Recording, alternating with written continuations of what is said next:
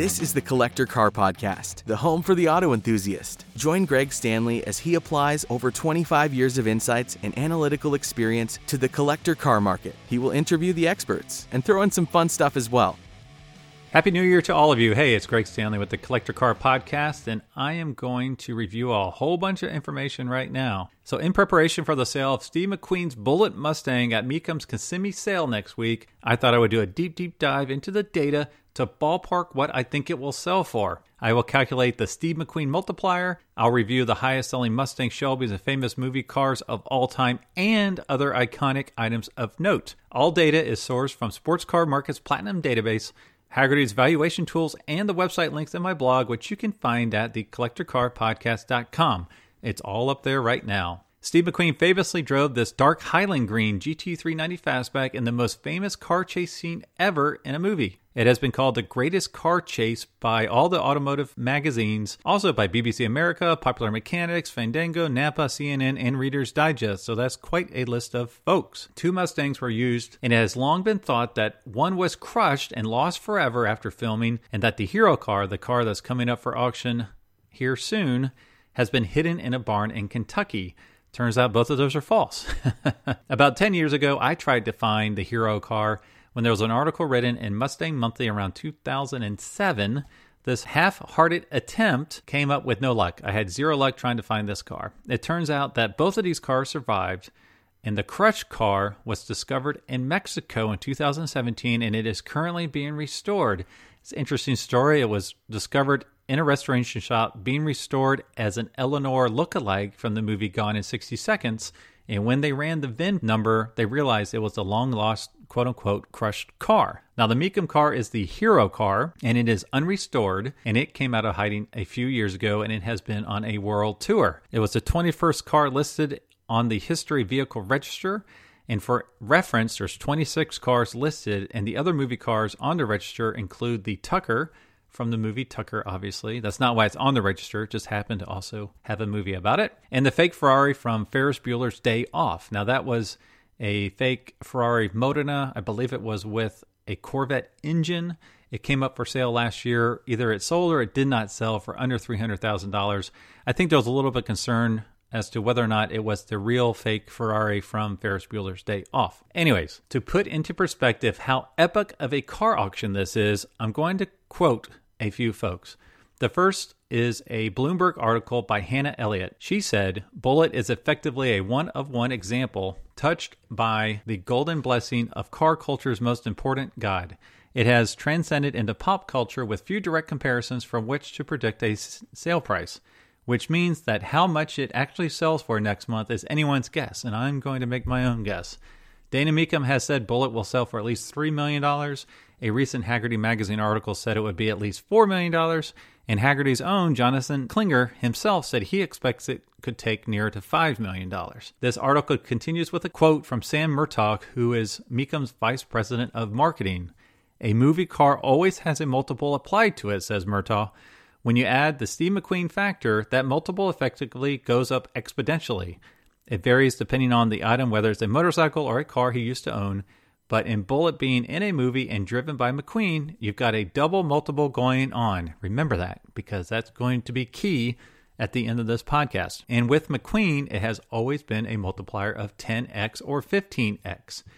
We will see in a moment if Steve McQueen cars truly sell 10 to 15 times their value. The current owner, Sean Kiernan, does not want to go through the auction process again, so he has listed the car as no reserve, so it will definitely sell on January the 10th. Hagerty also has some interesting quotes about the Mustang. Estimating the value of an iconic car like the Bullitt Mustang can be difficult since it's impossible to know just how much someone is willing to pay for a car that is so ingrained in American pop culture and has never been at auction before, particularly one that was driven by the King of Cool and arguably the greatest car chase in movie history. Certainly, that number will be in the millions. There really is no other car to which it can be compared, says automotive expert and author Colin Comer, who is the author of one of my favorite books, which is right behind me as we speak, The Complete Book of Shelby Automobiles. He also said, when you put everything together, a cultural icon connected to a movie legend, and it's a Mustang, it really stands alone. Then you consider that most people thought it was long gone, destroyed. It was amazing enough when it came out of hiding 18 months ago in near original condition. Now for someone to actually have an opportunity to own it for themselves, a car that McQueen couldn't even buy, this is an unprecedented historic event. Steve McQueen famously tried to get this Mustang back in 1977 by sending a letter to the current owner at the time. And this is a great example of how not to endear yourself to someone who has something that you want. I come from a sales background, and this is a horrible selling pitch. It read, "Dear Mr. Kiernan," again, horrible way to start a letter. "I would like to appeal to you to get back my 1968 Mustang.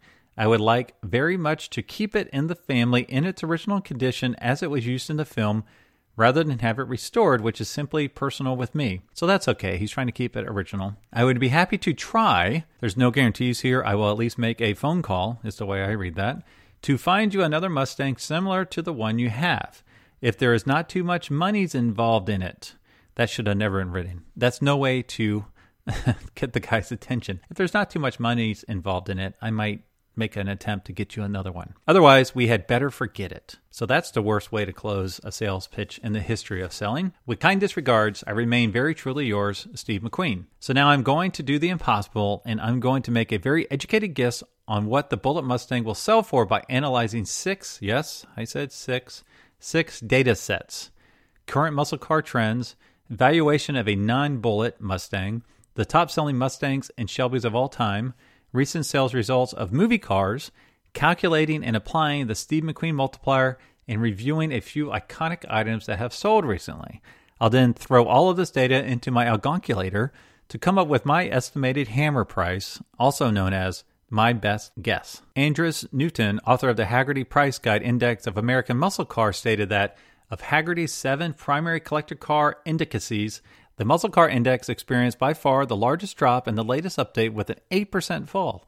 In fact, it is the only index to move more than 2% in either direction.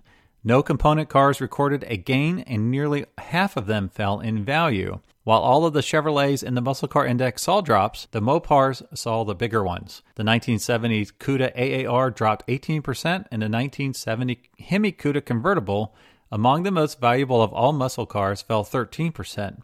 None of this is a cause for panic, however, as most of the significant decreases in the muscle car market, both inside and outside of this index, are for the most expensive cars. Most prices in the broader muscle car market are firm, and the most popular models' popularity among younger enthusiasts should at least keep them that way. Of the 15 cars represented, the biggest appreciator was the 1970 Hemi Cuda convertible that he mentioned, which took a $700,000 hit. Now this is for number one condition. It peaked at $3 million in January of 2016, and it is now at $2.3 million, which is a 23.3% decline. From May to September, it was down $150,000, or 10.3%. If you look at just the Mustangs/Shelbys represented in the index, a 65 Shelby GT350, a 68 GT500 King of the Road, and a 69 Boss 429, they were only down 0.5% for the same time frame. The real Bullitt Mustang is unrestored, and it shows a lot of surface rust, dents, dings, and other flaws from being thrown around the San Francisco streets in the movie and the additional 50 years of time in a garage. Hagerty describes a number 4 vehicle as daily drivers with flaws visible to the naked eye. The chrome might have some pitting or scratches, the windshield might be chipped, paintwork is imperfect, and perhaps the body has a minor dent, split seams, or a cracked dash, where applicable, might be present. No major parts are missing, but the wheels could differ from the originals, or another non-stock additions might be present. A number 4 vehicle can also be a deteriorated restoration. Fair is the one word that describes a number 4 vehicle. The Bullitt Mustang falls off of the Hagerty chart and is a number 5 car. There is no way anyone would call it in fair condition. Currently, the average value for an everyday 1968 390 GT Mustang Fastback with a factory 4-speed, which adds 10%, is, for number 1 condition, about $96,000. Number 2 condition, $79,310. Number 3 condition, around $61,000. And number 4 condition, $43,000. I place the value of the Bullitt Mustang without its movie provenance or the Steve McQueen ownership at $35,000. So you want to keep this in mind for when I factor in the McQueen multiplier in a minute. So a bit of good news, the 1968 Mustangs are up overall 5% from January to September of 2019, which goes against overall muscle car trends. A little bit of good news there. Now it is time to review the top-selling Mustangs and Shelbys of all time. The top-selling Mustangs are a 1969 Boss 302 Trans Am Racer that sold for $750,000 in 2016. And then we have three Boss 429s. A 69 Boss 429 sold for $588,500 in 2016. And then we had two different Boss 429s sell for $550,000. One sold in 2015 and one sold in 2016. And the last one I'll mention is a 1964 Ford Mustang Shorty prototype that sold for over $511,000 in 2015. So this is one that it's a fastback, maroon. It was basically turned into a two-seater. They took out the back seat. They shortened the wheelbase. Really weird looking. But it sold for over $500,000 because it was a factory prototype. As far as the Boss 429s, they were down 12% from their May 2017 peak. And the top-selling Shelbys are a 1967 Shelby GT500 Super Snake that sold for $1.3 million in 2013 and then $2.2 million in 2019. This is the same car. They only made one, which was an increase of 69% in 6 years. This is significant, as I think this is a pretty decent comp for the Bullitt Mustang. The original 1967 Eleanor Shelby GT500 from Gone in 60 Seconds sold for $1 million a few years ago. Now that was one of 11 cars, so not nearly as rare as the Bullitt Mustang. And then one of four 1966 Shelby Mustang GT350 convertibles sold for $742,000 in 2017. This is a really cool car. It was the red one, AC 4-speed convertible. They only made four. I saw the yellow one in the early 90s down in Pensacola, where I think it still resides. This is interesting information, but not much that will help us evaluating the price of the Bullitt Mustang. So as I mentioned before, the closest would be the Super Snake. It is a one-of-one with strong provenance and unrestored. The difference here is that it is a factory car. It's the only 427 engine Mustang or Shelby ever built. It's in much better shape. And in my mind, it's the best-looking Shelby from the 60s. The fact that it almost doubled in price in 6 years speaks to the desire of collectors wanting automotive unicorns as the centerpiece of their collection. The Bullitt Mustang would be one of these. So now it's time to review recent movie cars. Now these are ones that have sold recently and compare them to their non-celebrity counterparts. Now if you go to my website, go to my blog, you'll see I've listed 25 movie cars. I'm only going to pick 8 of them to review that I think are more applicable to the Bullitt Mustang. Now, this will come up. I'll come up with a movie multiplier to kind of go along with the Steve McQueen multiplier. So the first one is the iconic 1966 Batmobile designed by George Barris. This one sold for $4.6 million. This is a pop culture show and a fantastic car. It's just a beautiful, awesome car. Now, if you look at it up close, it's pretty interesting how rough they were with the pinstriping. It looks like they put it on blindly with a big house paintbrush or something. It's kind of crazy. So I didn't have a base car for this, but I basically made the base multiplier on a $100,000 replica car. So when you do that, the movie multiplier is 46x. The next car, actually two cars, are two 1964 Aston Martin DB5s that are from the James Bond movies, Goldfinger and Thunderball. These sold for around $4.6 million, 2 different years. It's interesting. I based this against a factory-built DB5 in number one condition, which is worth about $1.45 million. So the movie multiplier on these would be 3.2x. The next one's a 1970 Porsche 911S from a Steve McQueen movie, Le Mans. And that sold for $1.3 million. So this is a great car in an average movie. I based a multiplier on a 911S in number one condition, which is worth $72,000. So the movie multiplier on this one is 19.1x. So that's a big multiplier there. The next one's a 1967 Shelby Mustang GT500 from Gone in 60 Seconds. That one sold for $1 million. That was originally a base fastback Mustang. It wasn't a Shelby, thankfully, that they modified for the movie. So I'm going to base the multiplier on an actual Shelby, 1967 Shelby GT500 in number one condition. That's worth $274,000. So that movie multiplier is 3.6x. That was a great car and an okay movie. The next one's a 1969 Dodge Charger Daytona from Joe Dirt that sold for $900,000 and was actually bought by the actor that played Joe Dirt. Now, this is a great car and a really bad movie. I've never actually seen the movie, but when I looked up the critic score on IMDb, it only got 20 out of 100. So the critics thought it was a horrible movie. So I based a multiplier on a 1969 Charger in number one condition, which is worth $236,000. So the movie multiplier is 3.8x. Two more to go. The next one's the DeLorean DMC-12 from Back to the Future movies. It sold for $541,000. So that's a great-looking car that was underpowered and underdeveloped, but in a great movie series. So I based a multiplier on an original DeLorean in number one condition, which was about $43,000. So the movie multiplier is 12.5x. That's a pretty big one. And the last one is Burt Reynolds' 1978 Pontiac Firebird Trans Am from Smokey and the Bandit. It sold for $450,000. This is, again, iconic but underpowered car in a decent, I guess, okay movie. And I based a multiplier on a 1978 Trans Am in number one condition, and that's worth about $36,000. So the movie multiplier, again, is pretty big, 12.6x. So if you combine all of these cars, the movie multiplier is only 4.9x, just a little bit under 5. Now, if we based the Bullitt Mustang on this multiplier, if we took the $35,000 for a base Mustang, applied the movie multiplier, it would sell for $172,710.39. Now, this is not going to happen. Definitely, the Bullitt Mustang is going to sell in the millions, not in the couple hundred thousands. So this one does not work. So now we're going to check out the Steve McQueen multiplier. Over his career, McQueen owned many collector cars, and I've tracked down 25 of them. It's been pretty tough. Some of these were cars in the movies he was filming, and he liked them so much that he purchased them once filming was complete. He also owned a lot of motorcycles, but this is called the Collector Car Podcast, so I will not review those. To calculate the McQueen multiplier, I will only use the cars that were sold at a public auction and calculate the hammer price against the value of the car at the time of the auction.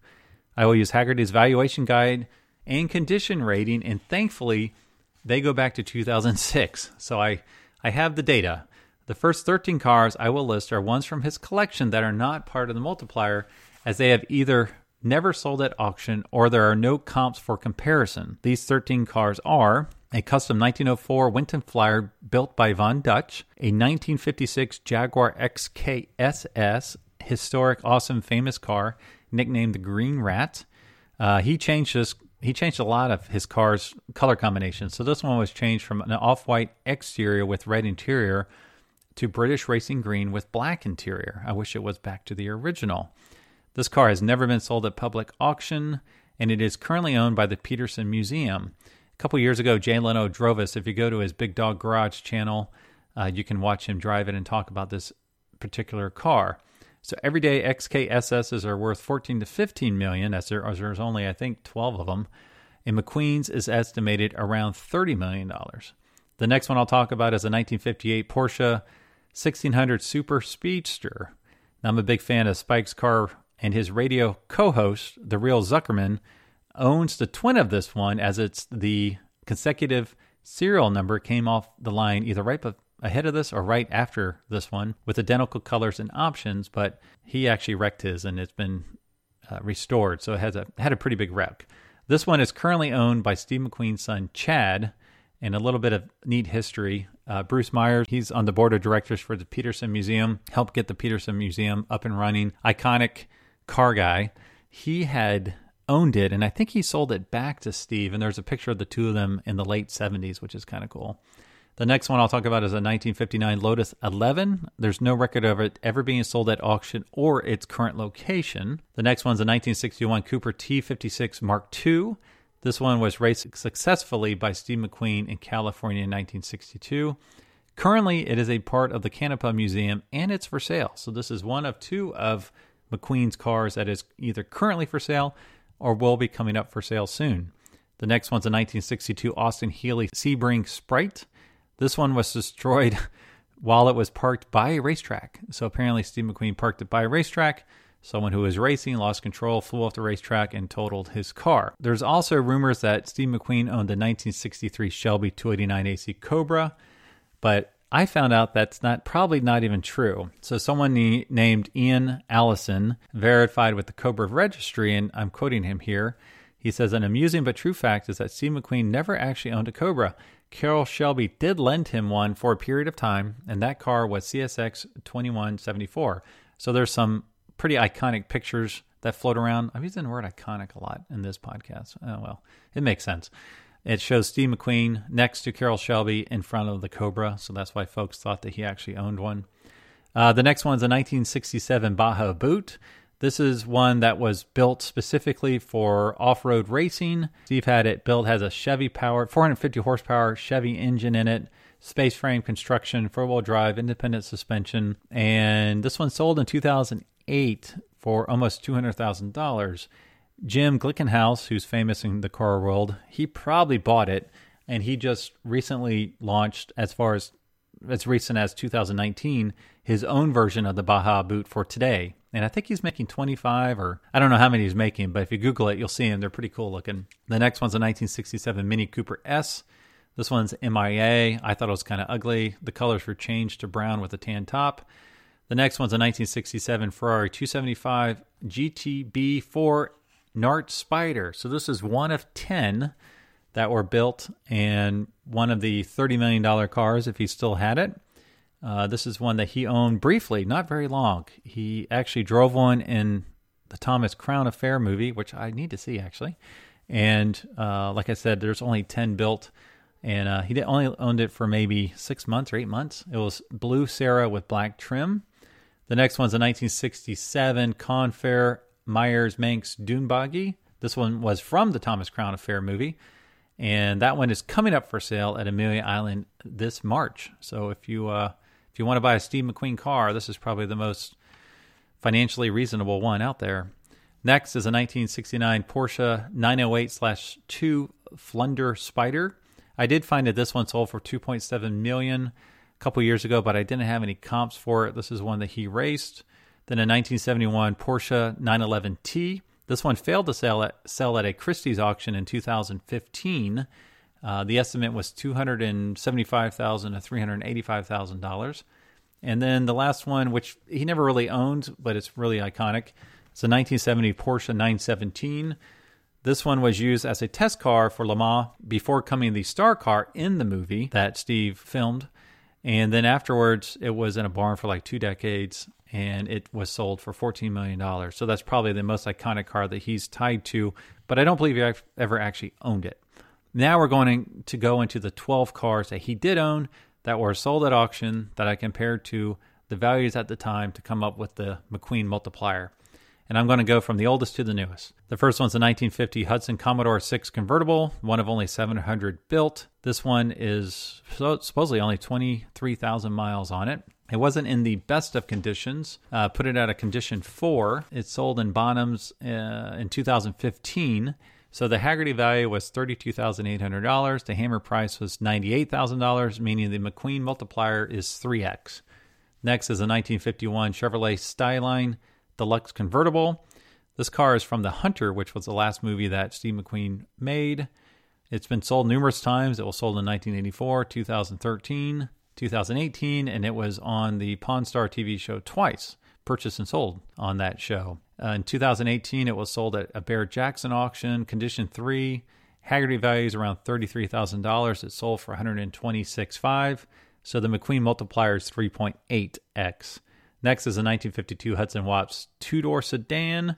It sold back in 2012 for $61,000 by R.M. Sotheby's, and then R.M. Sotheby's sold it again in 2019 for $165,000, and the Haggerty value was $25,600. So the movie multiplier is 6.4x. Now apparently McQueen also owned 2 other Hudsons that I could not find any more information on. Next is a 1952 Chevrolet 3800 pickup with camper. This one's known as the Dust Tight, but I don't know why. And this is per Barrett-Jackson's description when it was auctioned off in 2016. This truck's significance takes on greater historic importance as it was the last vehicle to take McQueen from his Santa Paula home to the Ventura County Airport in November of 1980 to embark on his journey to Mexico for what would be his final cancer surgery. Accompanying him in the camper was the Reverend Billy Graham. So that's very interesting. So I call this a condition 4. Haggerty value is $11,000. It sold for $60,500, so that's a multiplier of 5.5x. Next is a 1968 GMC pickup truck. This was one of his favorites. It was auctioned off in 2012 by Bonhams. I called this a condition 4, only worth about $3,600, but it sold for $92,000. So this was probably the biggest multiplier of 25.6x. And then I had the 1964 Ferrari 250 GT Lusso, auctioned in Christie's in 2007, condition 2. Haggerty value was $450,000, and it sold for $2.3 million with a multiplier of 5.1x.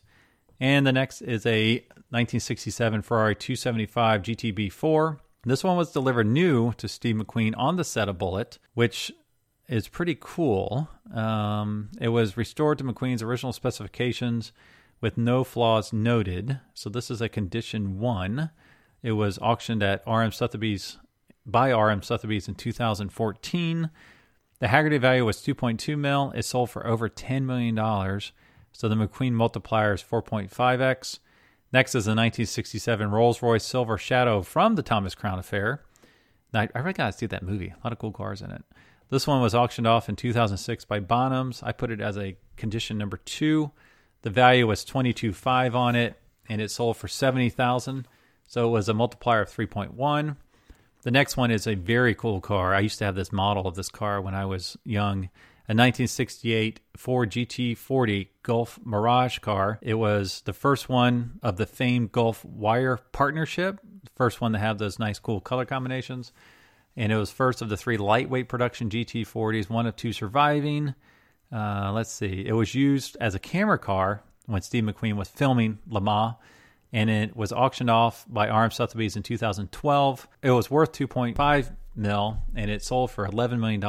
The multiplier is 4.3, and I think that car is local to Cincinnati, so I hope to see it soon. The next one is a 1970 Porsche 911S per Sports Car Market, delivered new to Steve McQueen on the set of Le Mans for his personal use, featured in first 3 minutes of the film, highly optioned, including air, comfort group, blah, blah, blah. Let's see. Possibly the best-known non-racing 911S. So it was auctioned by RM Sotheby's in 2011, condition 2, Haggerty value of $72,000. It sold for almost $1.4 million. Again, another big McQueen multiplier of 19.1x. 2 more. 1972 Mercedes-Benz 300 SEL 6.3. For some reason, Haggerty only had the SEL in 1971 in their database, as a 1971 in their database. Not quite sure why. I would put it at 2 minus condition. Actually, that's per SCM. Keno Brothers auctioned it off in 2015.